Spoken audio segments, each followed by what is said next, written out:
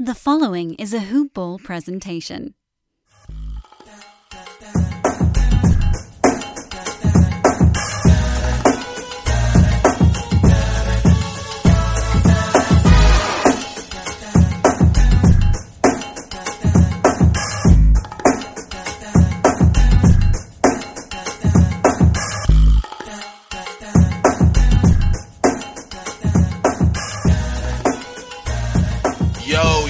Welcome to another edition of Round Ball Ramble. I'm your host, Corbin Ford. You can find me on Twitter at CorbinNBA. There's a Hoop Ball presentation, so check out Hoop Ball on Twitter at Hoop Ball Tweets, online hoop-ball.com. Literally preseason underway, NBA season just over 2 weeks away, as crazy as it is to think about. Fancy basketball underway right now. So, while I'm cooking on my fantasy team names, y'all can be cooking up a good strategy with the resources that are offered from Hoop Ball. Draft guide, 360 fantasy pass, all of that good stuff. Definitely check it out. Hoop-ball.com on Twitter at hoopballtweets. One last thing to plug. Just as the NBA is back, Manscaped is as well.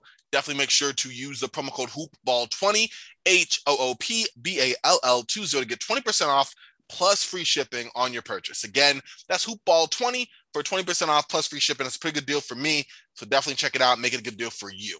All right. All that being said, done, out the way. On this episode of Round Ball Ramble, I am excited. It's long overdue. I am just pumped to have on my friend, fellow podcaster, founder of Premium Hoops, writer and podcaster at Indie Cornrows. I mean, I can go on. The man has a Patreon, and he's doing NBA content there alongside music recommendations and questionable but interesting food takes. This guy is the man, the myth, the legend, Mark Schindler.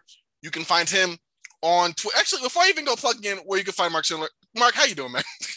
I'm really good, Corbin. It's been a minute since we've talked, so I'm glad that we can hop on here and take some time to do it. I'm looking forward to this, man. I appreciate you also it, forgot dog scouting reports. I do dog scouting reports as well on Patreon. So, but it is what it is. You there can't it remember is. Everything. So. Listen, I tried, but you're right. I'll have the link on the Patreon, y'all, in the description for the pod. So check that out. I'm on Twitter at mschindler, SCHINDLERNBA. So M Schindler, check that out. But yeah, man, I mean, it's a lot. Listen, from one guy who loves to consume NBA content and also produces it, it's crazy to see the output of so many different people. And since you're a little closer to home in terms of someone I, interact with on a fair basis, it's like, whoa, okay. But I'm excited to have you on, man. I figured, we were going to do a Pacers kind of review for a minute. And as the season started getting close, I was like, you know what? Mark covers the entire NBA. This would be fun to do kind of a superlative-laden division preview and just happen to the division that the Pacers are in, so we can kind of go in them a little bit. So we're just kind of going through the Central Division, the Round Ball Ramble way. Like I said, mostly superlatives we've already kind of done at this point between Mark's excellent NBA season preview pods all over at Premium Hoops and the ones I've also been doing here on Round Ball Ramble. Most teams are covered and will be covered by the time this is done. So this is just a way to kind of look at that. And I'm excited to kind of go into respectively the Bulls, the Pacers, the Bucks, the Cavs, and the Pistons. And before we even get started, Mark, obviously you watch the Pacers a lot, but like what teams are you like looking at before we kind of get in that you're like, hey, I was already had an eye on them before the offseason even started. Now I'm like excited. Just the entire NBA or just Central Division? Well, I know the entire NBA for you. I guess you should get that. But in this case, the Central Division specifically.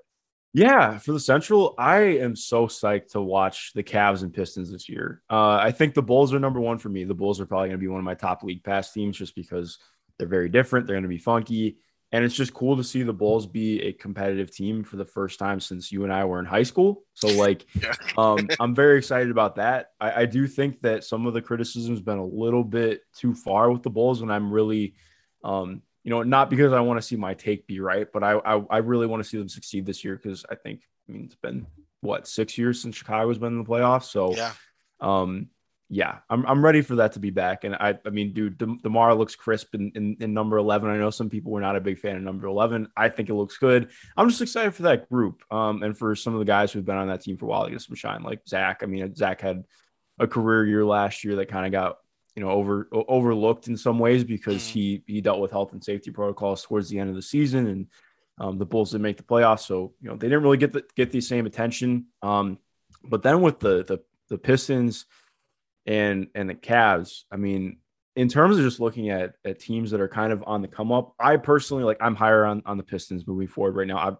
Part of that, you get Cade Cunningham, but also I really just enjoyed the Pistons last year. Like I always talked about this with my guys, Lazarus Jackson and James Edwards III, who both cover the Pistons.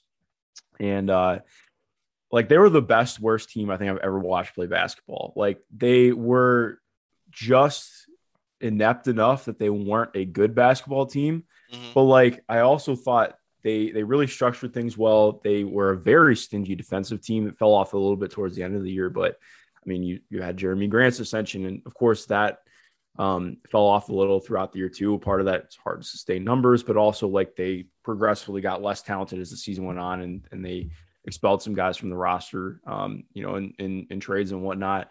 I just feel good about where the Pistons are going for the first time since, since before they traded for C-Web. Wow. We're going way back. Yeah. Before where we're looking at where I feel good about the Pistons. Because even that year when they made the playoffs, when it was not the Blake Griffin year, but when it was Dre, Marcus Morris, Reggie Jackson, KCP. That was a fun team, but they weren't you didn't feel like they were going to, they had staying power. This is the first time where I feel very positive about the direction of the Pistons. And I think I would take that a notch back with the Cavs, who I actually forgot to mention. I'll be covering them this year too over at Fear the Sword.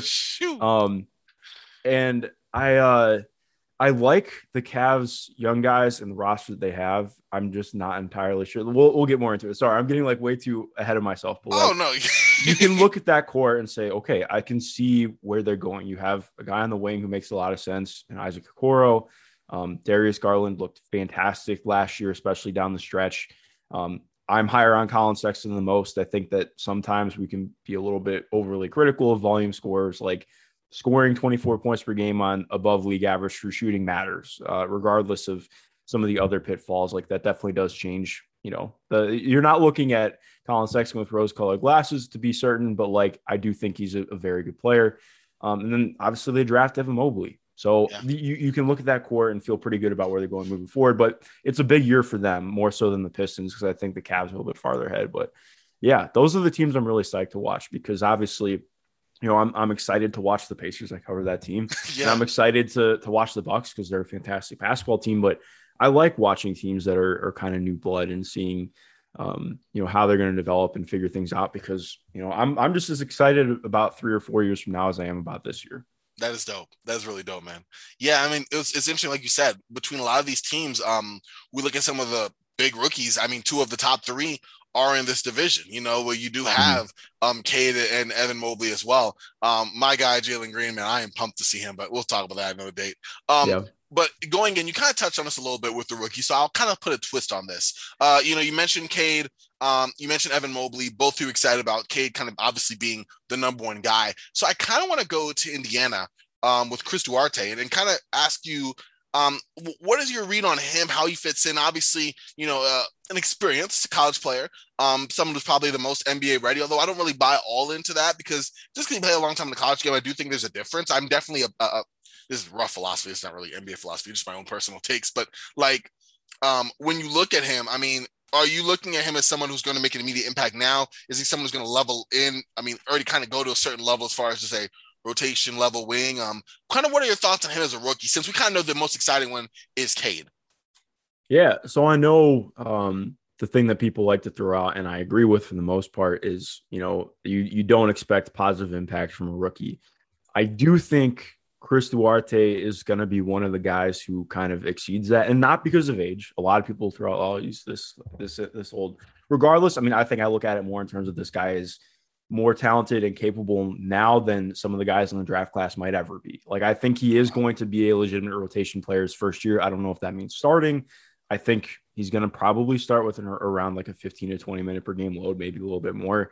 But he's not going to be asked to do anything on the ball, or at least he shouldn't be. Maybe he will be with some bench lineups, but he fits in automatically as he didn't get talked about enough as being just about the best shooter in the draft.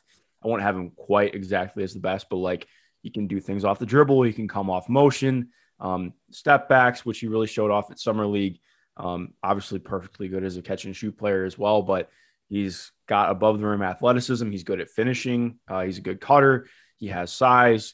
And he fits in as a quality off-ball defender who has enough size to be at least neutral on the ball. Like, I think when you look at somebody like even as good as Cade is going to be, he might be a guy who doesn't have positive impact his rookie year just because of the mistakes you're going to make as a primary playmaker when you're 19 or 20 years old. Yeah. Chris isn't going to be asked to do that. So I think that's an important delineation to look at. Like, he's going to be asked to come in and kind of, in some ways, like the front office and coaching staff have talked about him kind of coming in and filling Doug McDermott's role that he had last year, playing as like the seventh or eighth man. Just really opening up some things in the offense with his ability as a shooter. And I think Chris will bring a little bit more on the defensive end as well. So yeah, I think there's definitely high expectations for him this year and moving forward. I think like they view him as a guy who's going to be a starter eventually, which definitely makes things interesting in terms of looking at how that's going to shake out in 2 or 3 years. But for right now, yeah, I do think that there's a pretty clear path to him being a solid player this year. Cool. I was definitely intrigued by him for sure. I know there's a lot of buzz around him as far as coming in just because of his age and the fit. And you kind of went into that in a really interesting way. So I'm glad to definitely hear that. When it goes back to the other kind of higher profiled rookies, we look at Mobley, look at Cade. We know obviously kind of, you just said it, Cade's going to have a harder time adjusting, but I think Evan Mobley or Cade probably will have a harder time adjusting. But like when you look at Mobley, especially sliding in as the 4 with Jared Allen with that 5-year deal, locked in at the 5 pretty much. I'm sure there'll be minutes where Mobley is playing the 5, but how do you think he can kind of maximize, coming at the 4, not just defensively, but certain matchups where I think he'll be fine as far as length. He definitely doesn't need to bulk up, but also I'm more concerned maybe on the offensive end where like he's a great passer, but like in terms of shooting, like he's adequate, but I don't see someone like that right now, at least that's like a definitely knockdown shooter. And maybe I'm buying too deep in the summer league and a small sample size of college. No, you're right. I would agree with you. I don't think that he's going to be a real shooter this year, unless maybe he starts just taking stuff from the corners like crazy. He takes some stuff from above the breaks. I don't really expect that. JB Bickerstaff has mentioned that this team needs to shoot more threes this year, and he wants to see them shoot more threes, which is interesting to me because a lot of the reason they didn't shoot threes last year was because of his scheme. Part of it, to be fair, like their roster was very just low on offensive talent last year. Yeah. So you do give him a little bit of a bye, but I think you're at a point this year where, okay, the offensive talent is at enough of a level where you need to see it be more instead of being 30th in the league. Like that can't happen again, frankly. You said it. So I think Jared Allen spoke that he wants to take more threes this year, or he's going to take more threes this year. And I believe in that. He's a good free throw shooter. He took, I think, like around 50 threes his first year with Brooklyn. Did not shoot incredibly well, but I believe that he can at least be a guy who takes some from the corners. Like he took some last year with Cleveland, and I think the form's good. I think he's a guy who can do it. But yeah, I think it's just going to be weird with Mobley, especially adding in Lauri Markkanen. Like they have guys in the front court. I'm just not sure how all they're going to fit in together because even though they have a lot of guys who play the 4 and 5, they really don't have too many guys who play the 3-4. So it makes it a little bit harder to line up versatility wise.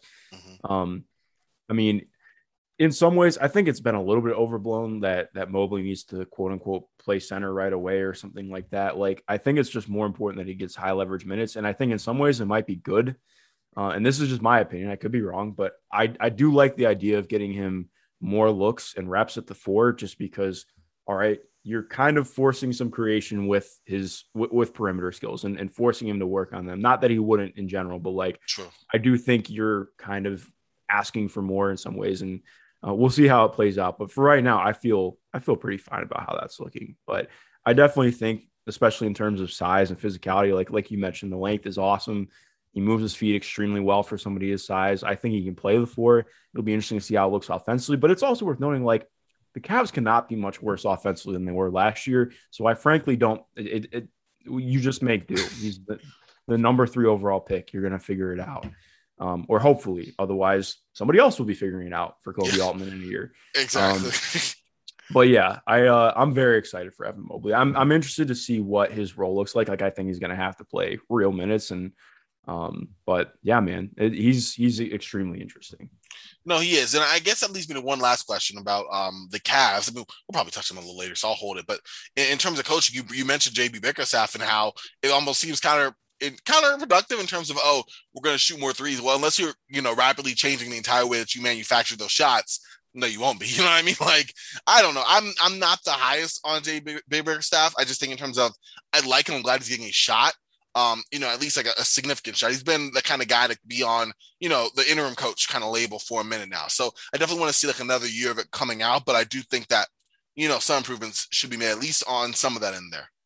Yeah. Just to cap off on that, like I've never spoken to JB, but like by all accounts, just awesome guy. The players really like him, and he has done like, I mean, I think you can look defensively, like the first 21 games, I believe the team was 10-11. That was the team that they beat the Nets in that overtime game early on, and they just looked like a cohesive unit for the first time. And then they made the Jared Allen trade, and Andre Drummond, I think fairly, just given how things went out. I wrote an article about this at the time, but like Andre Drummond kind of checked out after that because it was pretty clear. Like Kobe Altman made statements saying that Jared Allen was their center of the future after Andre had given them their best, had been a big central part of them getting their best stretch of basketball since LeBron had left. It sounds insignificant, but I think, I don't agree with everything with how it was handled from either side. There were flashes of that team looking promising last year until that happened, until they started to deal with some injuries. This is the year where we really find out, okay, is JB Bickerstaff the guy who's going to take this team to the next step, whatever that is for Cleveland? This is the year you find out, because there's the roster is at a point now where it's good enough that you just are not going to have excuses for them being a bottom 10 offense. They might still be a bottom 10 offense, frankly, but like you don't have an excuse for being a bottom 5 team in the NBA anymore, in my opinion.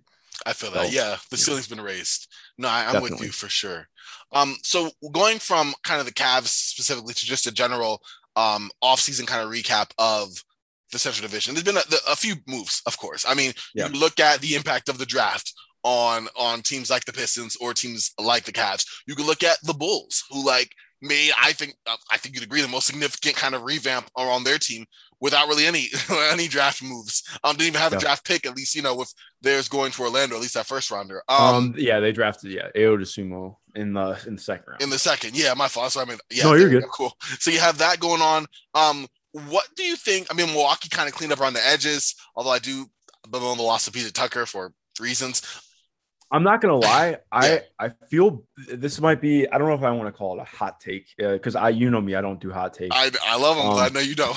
I think I feel better about this Milwaukee team than last year's. Not in terms of like winning a title or anything like that, but in terms of having meaningful depth. I think this team is a lot better. Like even during the playoffs last year, like getting into the finals, I still felt like they were missing a consistent eighth man.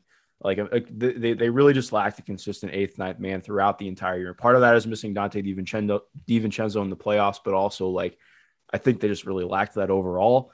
I was not that high on PJ Tucker in the playoffs, frankly. Like not to be unfair, I do think he played real fantastic defensive minutes for stretches, but overall, the Bucks were just frankly better when he was off the court offensively, and I think they did not get enough from him defensively to replicate what he was doing. To replace what they got without having him on there offensively. So, like frankly, I thought Pat Connaughton outplayed PJ Tucker in some ways. Well, it wasn't necessarily something that I think everybody's going to agree with, or that would necessarily look like it when you see PJ Tucker guarding Kevin Durant. Like all of it is situational. There's scenarios, but I think largely Pat Connaughton playing as well as he did was more important for them than what PJ Tucker did. So I'm not as high on that signing for the Heat, or I wasn't as critical, or I honestly wasn't really critical at all of the Bucks losing him. You bring in Grayson Allen. I love that trade. I do think Grayson Allen brings in another guy who can be a ball handler for them, capable shooter. He's a quality defender at the point of attack and off the ball as well. Like I think it sounds minimal, but just adding a guy who can play 15 to 20 replacement level or slightly above minutes is going to mean a lot for this team. So I love that move.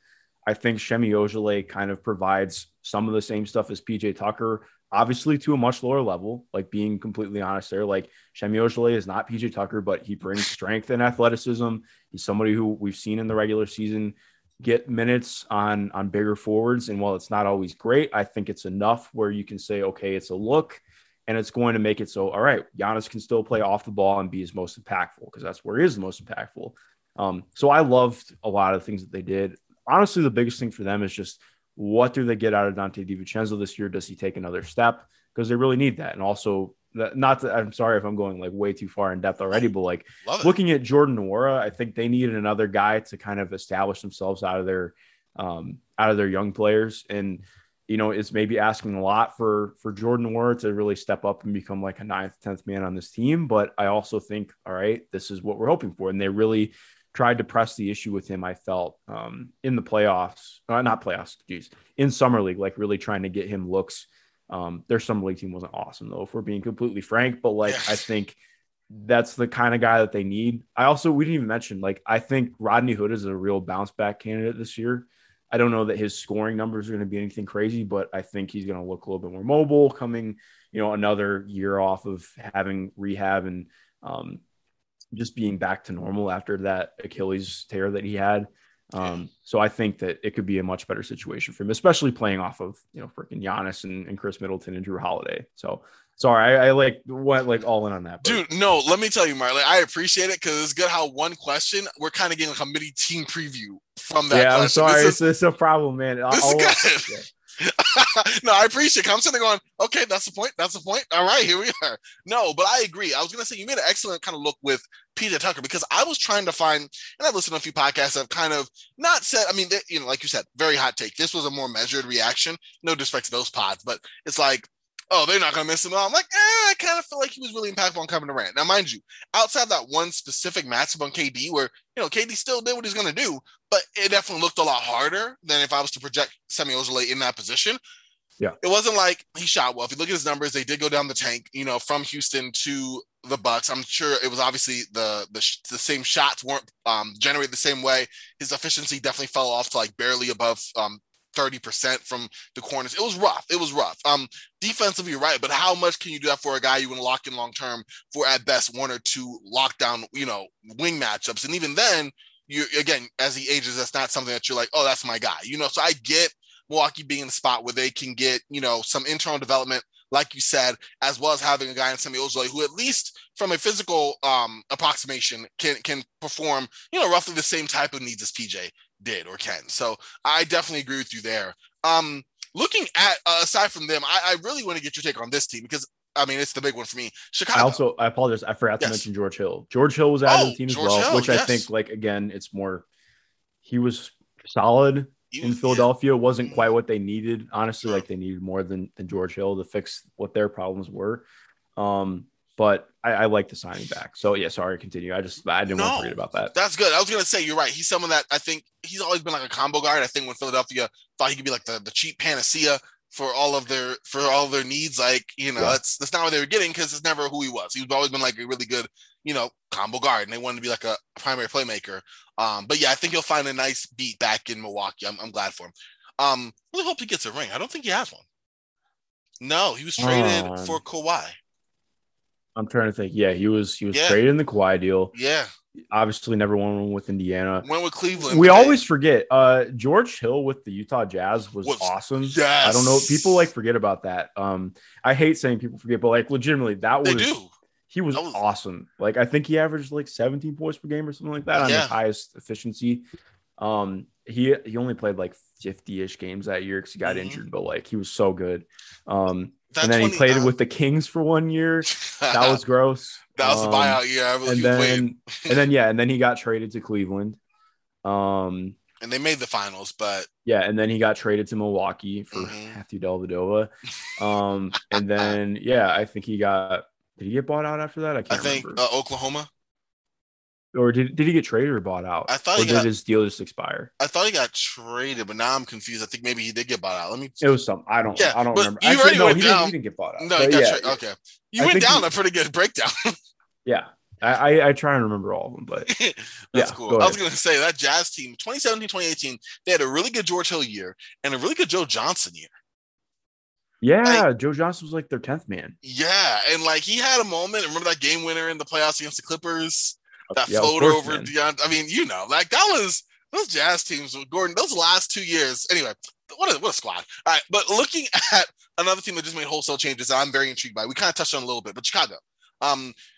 They lose Thad Young, they lose Lauri Markkanen, Garrett Temple, Thomas Satoransky, all in trades. I want to touch on the fact that I love Thomas Satoransky, but he gave me the funniest quote of off season, which he got traded, and he's like, hey, he got a text, and he's like, listen, after 2 years of service, you think you're worth more than a text. And on the one hand, I definitely get what you mean. Like, you definitely want to feel valued as an employee. On the other hand, for it sounds like, oh yeah, he was on the Bulls. Like, it was the funniest thing to me, because I was like, I know he's not exactly getting a tribute video, but I thought it was interesting, that he brought that up. But hey, he's a guy who I definitely like, and I think he has he's going to give a good production on his current squad now. But looking at who the Bulls brought in, they have Alonzo Ball now. They have DeMar DeRozan. They have Alex Caruso to kind of supplement that team that made the trade, of course, for Nikola Vucevic. The trade deadline, they finished 31-41 and plus lost the pick. So, obviously they want to get Zach LaVine locked up to an extension. They're trying to convince Zach LaVine that this is a team that he can win around. And I think that these moves are intriguing, and I think they offer more defense, potentially more flexibility. Alonzo Ball says he's going to play more of a traditional point guard, which I'm sure many people on NBA Twitter have said that's kind of not his role. I tend to agree. What is your thoughts on Chicago? And yeah, DeMar DeRozan looks fresh in his red and black. Oh my gosh. But this team is an interesting squad, and with Billy Donovan at the helm, I'm intrigued by how this could all happen. Yeah. They're interesting to me because they're kind of in that Knicks Boston. Who else here? Well, let me look at my thing. Yeah, I have they're Knicks, Boston, and I would probably have the Sixers around there too now, just considering the weirdness with Ben and not knowing what that's going to look like. But I also think LaVine, DeRozan, Vooch is a fantastic. I think that's the best trio out of that group. I would probably be a little bit higher on Boston now, given their offseason went really well.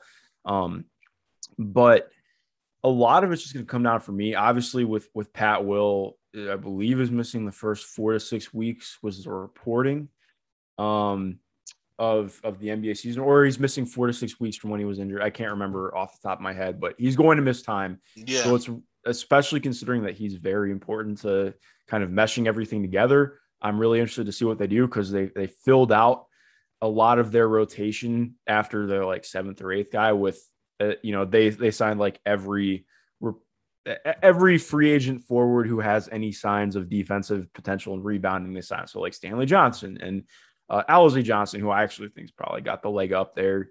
I'm really interested to see what happens here in terms of how they make things work until Patrick Williams gets back. But I just think some of the stuff about their defense potentially being really bad. I understand where people are coming from with that, but I also think just to counter a lot of the points, I get number one, DeMar DeRozan is not a good defender and has not been for a while, and bordering on being one of the worst defenders in the NBA, if not already one of the worst defenders in the NBA.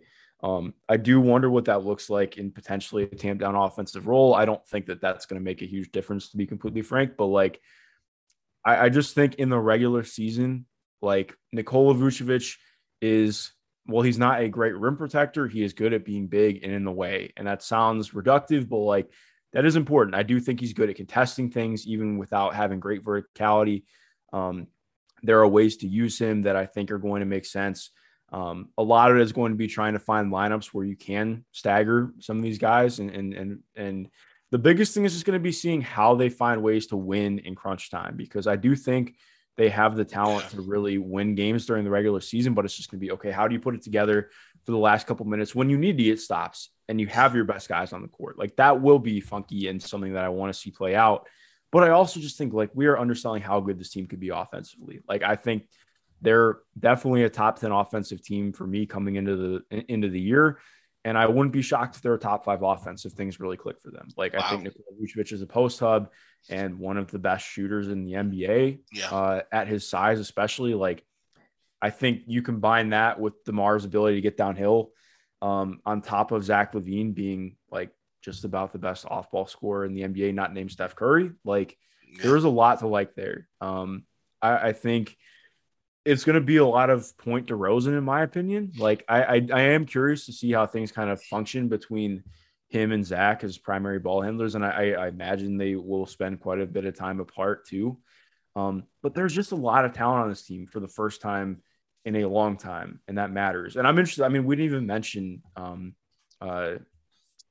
Lonzo. Like Lonzo's going to be very good. I like Alex Caruso, obviously, but there's just there are options here, and I think this team has a lot of talent. Seeing how it fits together is going to be interesting. But where are you at with them right now? Because we've not actually talked about the Bulls. Yeah, I think they're an interesting squad. I'm a little less optimistic only because of I just want to see how it all comes together. I think that you do have Zach LaVine, DeMar DeRozan. I love that pairing. I think DeMar DeRozan possibly even, he played a lot of the 4 last year with the Spurs. I'd rather see him more of the 3, but like I see him playing some of the 4 here as well. I'm not completely sold on that, but like it's the 4 kind of a name only, so I'm okay with that. I just think that you bring in a guy, you're right. The talent they have is undeniable. You know, you look at Vooch in the middle, DeRozan, what he did. I really thought he should have been an all-star last season for San Antonio, especially given where they were at the time, his own individual numbers, the team, like the West was tough. And like, he was a tough cut for a lot of people, but I just thought that at some point, you know, like he should have had a shot there for that. But you bring him alongside, it's all of a sudden, it's not quite, it's a lot more of a fit. In fact, I feel even bad bringing up the 3 alphas because nowhere near that. But I feel like it's such a quick change on a Bulls team, like one over the other, that it goes from, okay, you went from Vooch and LaVine, we can kind of build around that. Tonight, Vooch, LaVine, DeMar DeRozan is going to have to kind of rein in his game a little bit, even though he was kind of the primary hub. But we saw what that did to the Spurs. I mean, he was a very good player. He was their crunch time guy, but all of the young guys kind of deferred to him so much. In this case, that's not going to be the case because LaVine, we've seen him do it. You know, Vooch has been that guy for Orlando. So I feel like it's going to be a little bit of a process, kind of mesh them all together. And then also each one kind of has their own like specific strengths. You know, LaVine's probably the best shooter for sure. Well, not probably, he is. Vooch can stretch out there, prefers the post, you know. DeMar DeRozan, nope. You know, he's in the mid-range, going to have to play with the ball a little bit. Definitely not a catch-and-shoot guy, but, like, the talent there is great. I just feel like maybe losing Thad Young was probably more of an impact than I think the Bulls probably have this, like, a register at this time. Thought he was tremendous, not only a short roll passing and everything, but just defensively being who he was. I just feel like it's weird because the Bulls are undeniably better, but like in what ways? I just wonder how long it's going to take for them to mesh all that talent because it's not like a simpatico kind of fit, you know? Yeah, it's tough too because I agree. Like losing Thad really hurt, but I still think it was worth it, to be completely honest. Okay. I think the idea with them is Patrick Williams is going to like the ideal way for Patrick Williams to play this year is in that Thad Young role, and I think he started to do some of that stuff last year. Like what made Thad so effective is even without being a great floor spacer, which Pat Will has shown more as a shooter already, but like he was so good at just like finding openings, finding space and occupying it and finding ways to make quick touch passes, like ball reversals, doing things to really loosen up the offense a little bit. You know, finding whenever Thad is like so great at finding a quick mismatch. Like if he does get a mismatch within, 10 feet of the rim, like he's going to call for the ball, get a quick hookup, and it's probably going in. Like he was good at being very opportunistic. I think that's what I want to see a lot from Pat Will this year, like just opportunistic cutting, doing a lot of stuff in terms of touching the ball, but not necessarily, getting usage out of it. And just being fantastic defensively, which I think we already saw some of that last year as well. But then looking to Derrick Jones Jr. is obviously he's not Thad Young, but I do think he's going to bring some of the same qualities. Hopefully, like he's got mobility out on the perimeter. He provides stuff as a second side rim protector.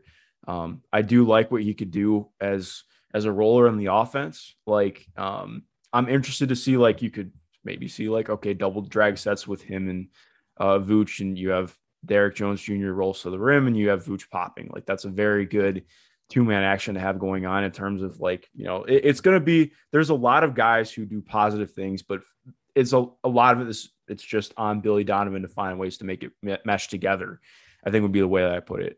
Again, it's not perfect, but there's just enough there where I'm like, I feel good about it. But again, like we didn't even mention too, Kobe White's going to be out for the first month or two, if I remember correctly. In some ways, I feel like, I don't want to say that's a good thing for the Bulls, but like, I'm not super high on Kobe White currently. Like I do think he's somebody who they kind of need him to really factor in and be an off-ball scorer for them. and of course improve his defense. But I don't know. We didn't even mention Troy Brown Jr. too. Like they have guys that I really like. Like Troy Brown's a very good defender, fun as a connective passer. The shot needs to be there for him, but I think he's a guy who's going to get playing time early. That's going to really need to step up and fill in those roles. But I just think the talent is there for me. So especially like I don't even worry about the postseason. Like I think, especially with where the Bulls are at, they just want to be good. You can worry about the playoffs when you get there to some extent, or try and shore things up by the trade deadline. Like there were trade talks around Patrick Williams earlier this year, and I do think that's something that could be in place still. Obviously, you don't want to trade your best young player, but also like if there are opportunities you want to see, and you never know. But point being, like this team has the ability to be like a higher ceiling regular season team, and that matters. That's true. That's true. Like you said, ultimately, this is the most interesting team to me of the division because, because I don't know what to make of them until we see them on court. Exactly. And you're right. Like even the analysis we gave here, I think was a good deep dive. And it's still, like you said, even Kobe White, we just got to the last minute, which is, I agree with you. Like, I'm not necessarily like low on him. I just don't like people look at him as like, oh, he's this next guy. No, I think he's like a combo guard and like a scoring combo guard. I look at him more Jordan Clarkson than like Darius Garland, or something like that. I don't think any team's like, oh my gosh, to worry about how we're going to fit around Kobe. You know what I mean? Yeah. Like, there we go. So I'm with you on that end for sure. But yeah, they're a team that it's like an implied pressure. I don't even feel like there should be pressure to like prove to LaVine they can win. I mean, come on. Like at this point, I love Zach LaVine, and I think that an extension for him will be important for the team and important for him. Obviously, it's a fit they want to make happen, but like, I think this was a solid set of moves. I mean, we didn't even go to Alex Caruso like that. Like Alex Caruso being a guy who, I think his fit with LeBron was amazing. But like, I think you look at him and you see what he can do well as far as like playing good defense and the intangibles and being a guy who can kind of shoot a little bit better, over the last couple of years. Like someone's really built himself up. You have an interesting team, definitely a stacked backcourt, and we'll have to it remains to be seen how it's done. I just don't want them to, if it doesn't work out, let's say they're more of a playing team, then I wouldn't consider the season a failure. You know what I mean? I would probably consider the season a failure if they're a playing team. Yeah, I mean, considering everything that they gave up to bring in Vooch, like I'm not one of the people who was like, oh, they gave up a lottery pick for an old all-star. Like I think considering they're making a run to re-sign Zach LaVine. Like I think it was the biggest thing for me is just they decided to go in with Zach LaVine, and I think that was a smart thing. Like I don't think you're necessarily getting a player better than Zach LaVine, trying to play in the lottery. Like Zach LaVine was an all NBA guy for me last year, just about. I think he was just off because of time missed. But like, so I do think they have to be a solid playoff team this year. Like my hope for them is like between 4 and 6. Like I don't want them to be a play-in team, and I think they're good enough that they could get to a stage where they're not in the play-in. But ultimately, I would say, like, considering how much they gave up to trade for DeMar and Vooch, like, they do need to be a solid playoff team to quote unquote not be a failure. It's less about like what they do in the playoffs. Like, I expect them to be a competitive playoff team, but like being in the play-in would not be good for them. I feel that. That's true. I didn't even consider that. You're right. Like on the other side of that, it's not just like, oh, the talent that they are. It's what did you give up to have the talent you have now? And you're right. Just to do that and barely make it. Yeah, that does make a lot of sense. All right. So looking at, we looked at, I think, just kind of the offseason for them in general, on the Bulls specifically. I guess we can kind of go into best and like most confusing offseason moves. You don't have to like if it's a draft pick, or trade or something. Like, what of these 4 teams do you think made the most like beneficial move to themselves, and one who you think probably was like, that was at best questionable? Oh man, that's a good question. Most confusing move of the offseason. I feel like, this was interesting to me because I feel like all these teams were kind of solid on that. I guess I'll put up PJ Tucker because I just thought that they could have just had him, but I definitely want to get your take on it or on the question. Yeah, I don't really have anybody who I would say I'm ultra confused on. Like, I didn't hate any of the moves these teams made, if we're being completely honest. Like, yeah, I think the biggest confusing one for me is actually moves that weren't made, and that's looking at the Indiana Pacers. I do think it was a mistake to not split up Miles Turner and Domantas Sabonis yet. I understand The front office stance has been that they want to see this group healthy, which already is not going to happen this season, it seems like. Karis LeVert has a stress fracture in his back, is expected back for the first game of the regular season. TJ Warren was, they quoted on Media Day last Monday as weeks, not months, hopefully, for when he would be back. I question whether or not this core is ever going to be fully healthy together. It's already hard to bank on that, but also this team thrives on, trying to buy on the margins and bringing guys who have had injury concerns because they have a really great training staff, but at the same time, you can't fix everything. But also, it's just frustrating to me because, the front office and Rick Carlisle, frankly, have not gave ringing endorsements to in regards to Domas and Miles. They've spoken more on that as being a challenge rather than being something that they view as a positive or something that can be different. Like, even if you don't think it is a positive to have two bigs on your roster, which again, I think you can try and find merits to having two guys like that and finding ways to make them work. But more importantly to me is just like the message you send by not giving full confidence in what you have and continuing to talk about how, there are ways that you could reshape the roster. Like I find fault with that. Like, I think if you're not going to be able to come into this year after how long we have seen them play together, and not have like a decent amount of confidence in them, then just break it up. Like, I don't care. I think to an extent, obviously you want to get the right trade value back. And I'm sure that's part of this, but also I just don't think that you can go into a regular season like that, continually like questioning whether or not this group is good enough together. And I just find fault with that. Like, I think if you're going to be quote unquote all in on something or trying to do something, like this team just feels like they don't quite know their own direction. And that it's not like I think that's the worst thing ever, but for a team that has been in the same position for about 3 straight years now, I think that's a problem. And I don't like that they're going in like this. I think they should have made a trade over the offseason. Obviously, something could still happen. Maybe something happens early. They traded Victor Oladipo 11 games in last year, which was earlier than I thought it would happen. And obviously, they got back Karis LeVert, which I think was a really good get back, all things considered. But again, I just think it feels more if. It feels a lot more when than if in terms of one of them being traded. And it'll probably be Miles, frankly, because he's the one who's always shopped. But that was my really long rant and soliloquy saying I do think the Pacers kind of sat on their hands a little bit.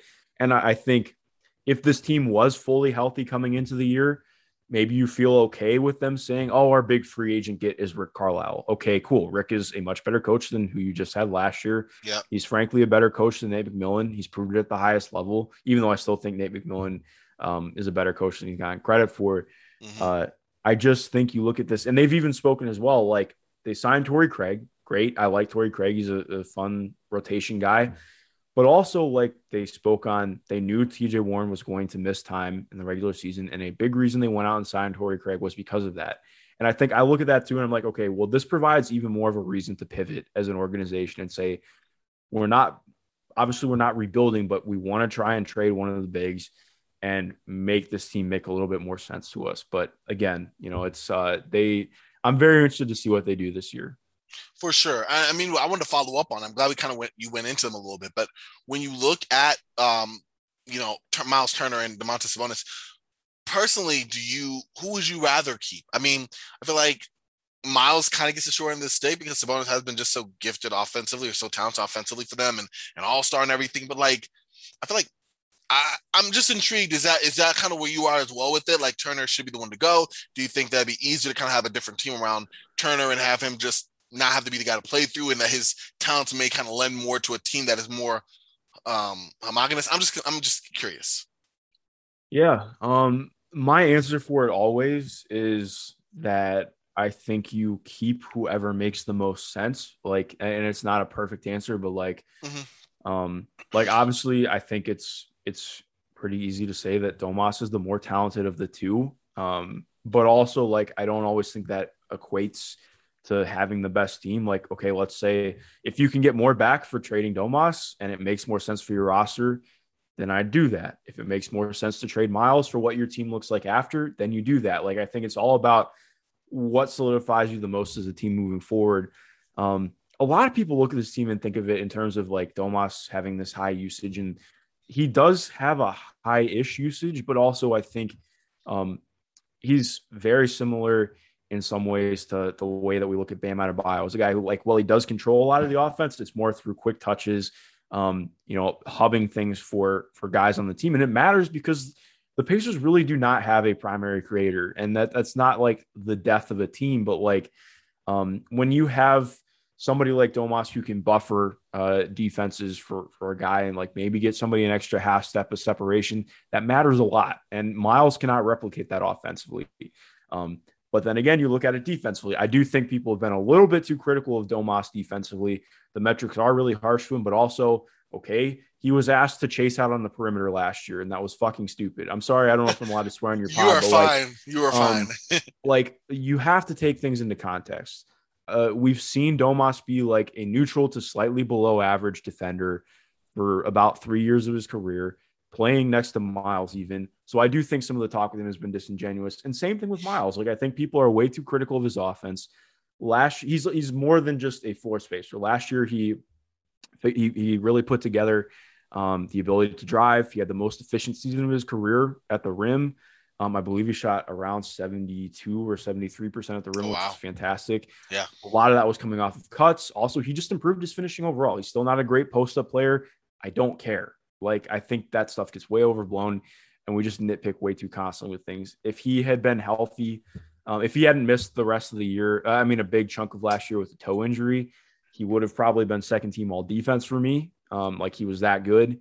I just think like people, and I don't like just like creating strawmen, but like they're like this team always gets nitpicked for the big men. And I think a lot of times it should go towards the front offices instead of the guys themselves. Like, they are both very talented individuals. I would have both of them in the top 50. Like, I think Miles is a top 50 player at this point. His offense hit a neutral point for the first time in his career last year. And that matters. Like, his feel really improved.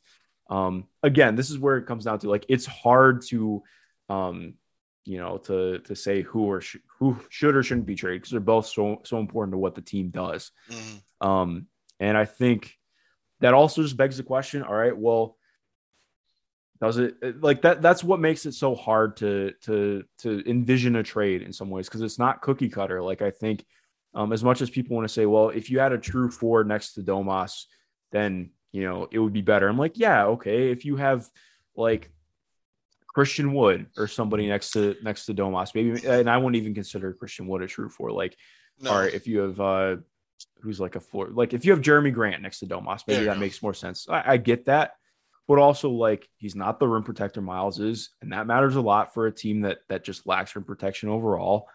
Obviously, he's a better shooter. He can do more offensively. He established himself as a near all-star last year. But again, like, you do miss out on things. Like, it's not simple. So I do think, like, this is a very long answer, but like my way of looking at it is the Miles and Domas are good enough together, and they've proven that. The numbers would back that up. They can be a competent to above average playoff team in the regular season. It's just when they have to play against teams that can go 5 out, or they play against way more talented teams like the Milwaukee Bucks, that they really do struggle. And I think in some ways that's less on them and more on the rest of the roster and how the coaching has been. Ultimately, the whole Turbonis thing is just a thing with the front office and roster construction overall. So that's a really long-winded answer, but yeah, that's where I'm at with it right now. Oh no, I thank you. I think it kind of signifies the complexity of that between the two and why it is so hard to evaluate. It's not a perfect science to, ship out Sabonis. It's time for Turn to go. Like, there's a lot to it. So I appreciate you kind of giving it that kind of depth of an answer. I'm gonna put these two together. I do appreciate your time here, Mark, and thank you again. But in terms of not only the squads here in this division, which squad do you think kind of has the best long-term outlook? And we can also use that to kind of go into the kind of our last question of the preview here, which is where do you kind of look at the top and bottom of the division? Oh, wow. So best team outlook?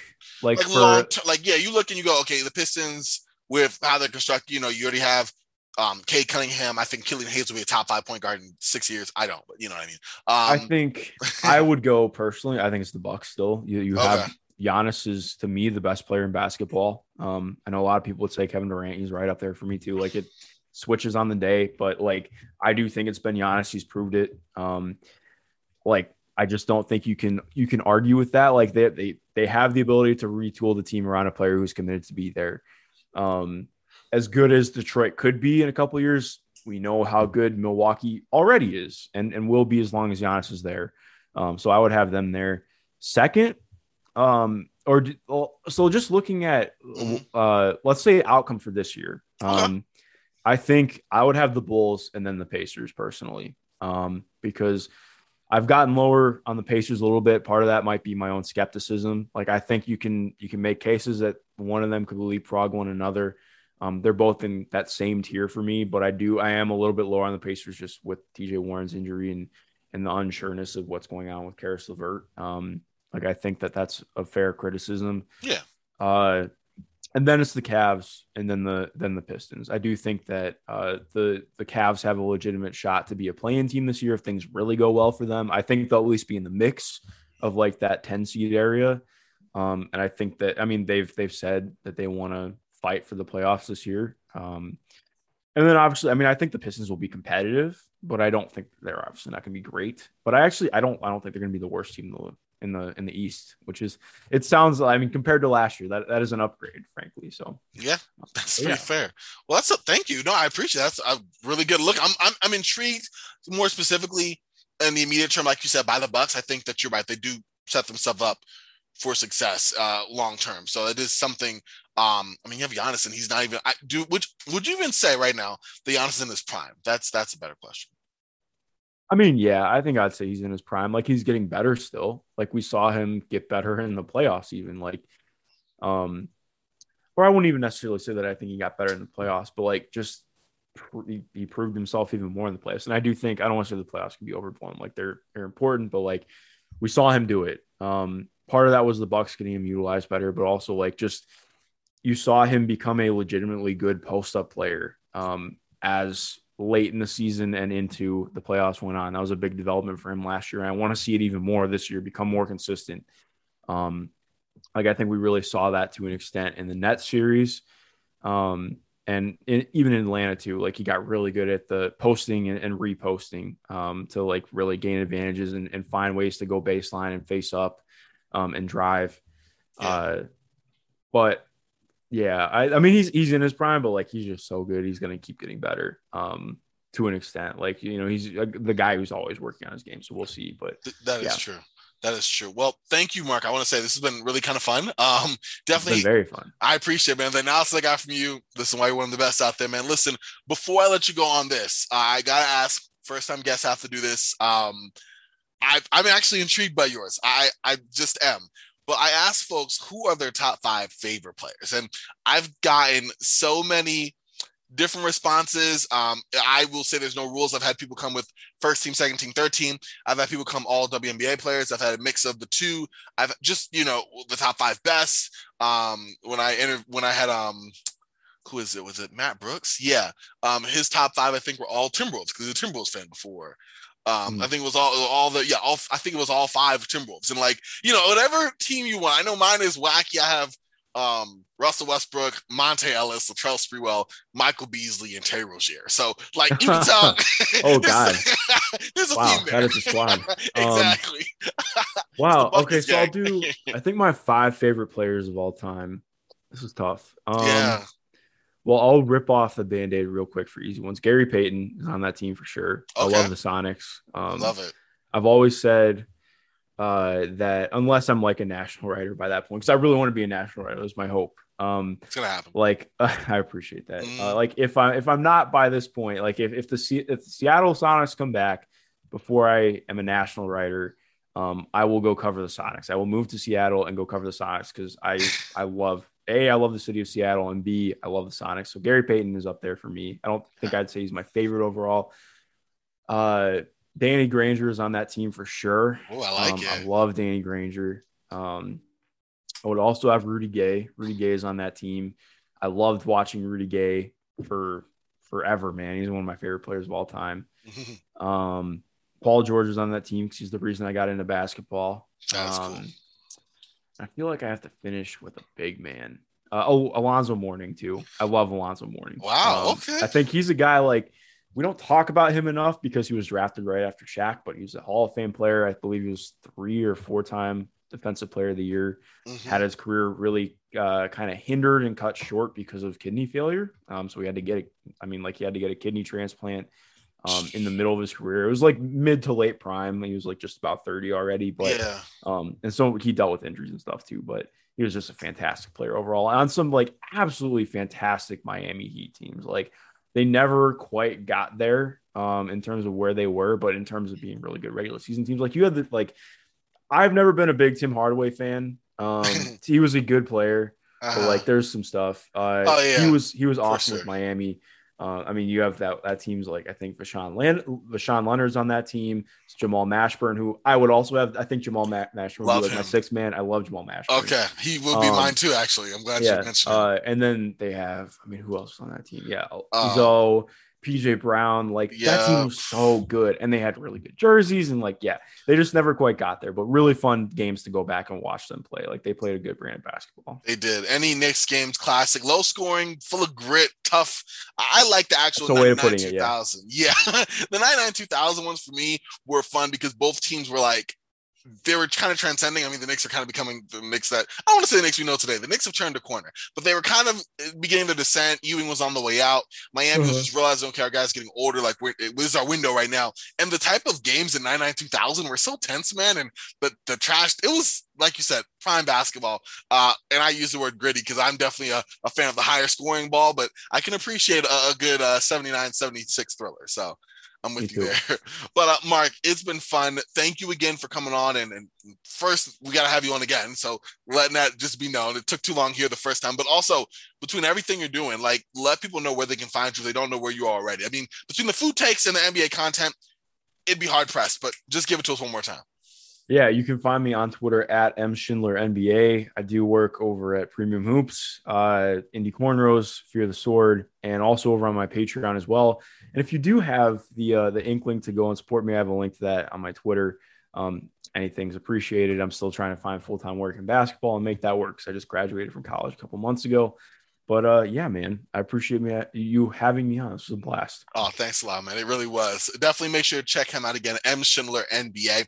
I'll have the link and Patreon, all that in the description of the pod.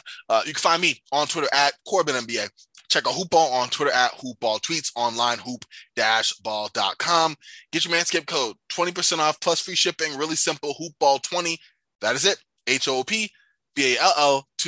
That's all, Hoopball20. All right, listen, y'all. For Mark, for myself, we are Frosty. Y'all stay Frosty, and I will talk to y'all real soon. All right, y'all.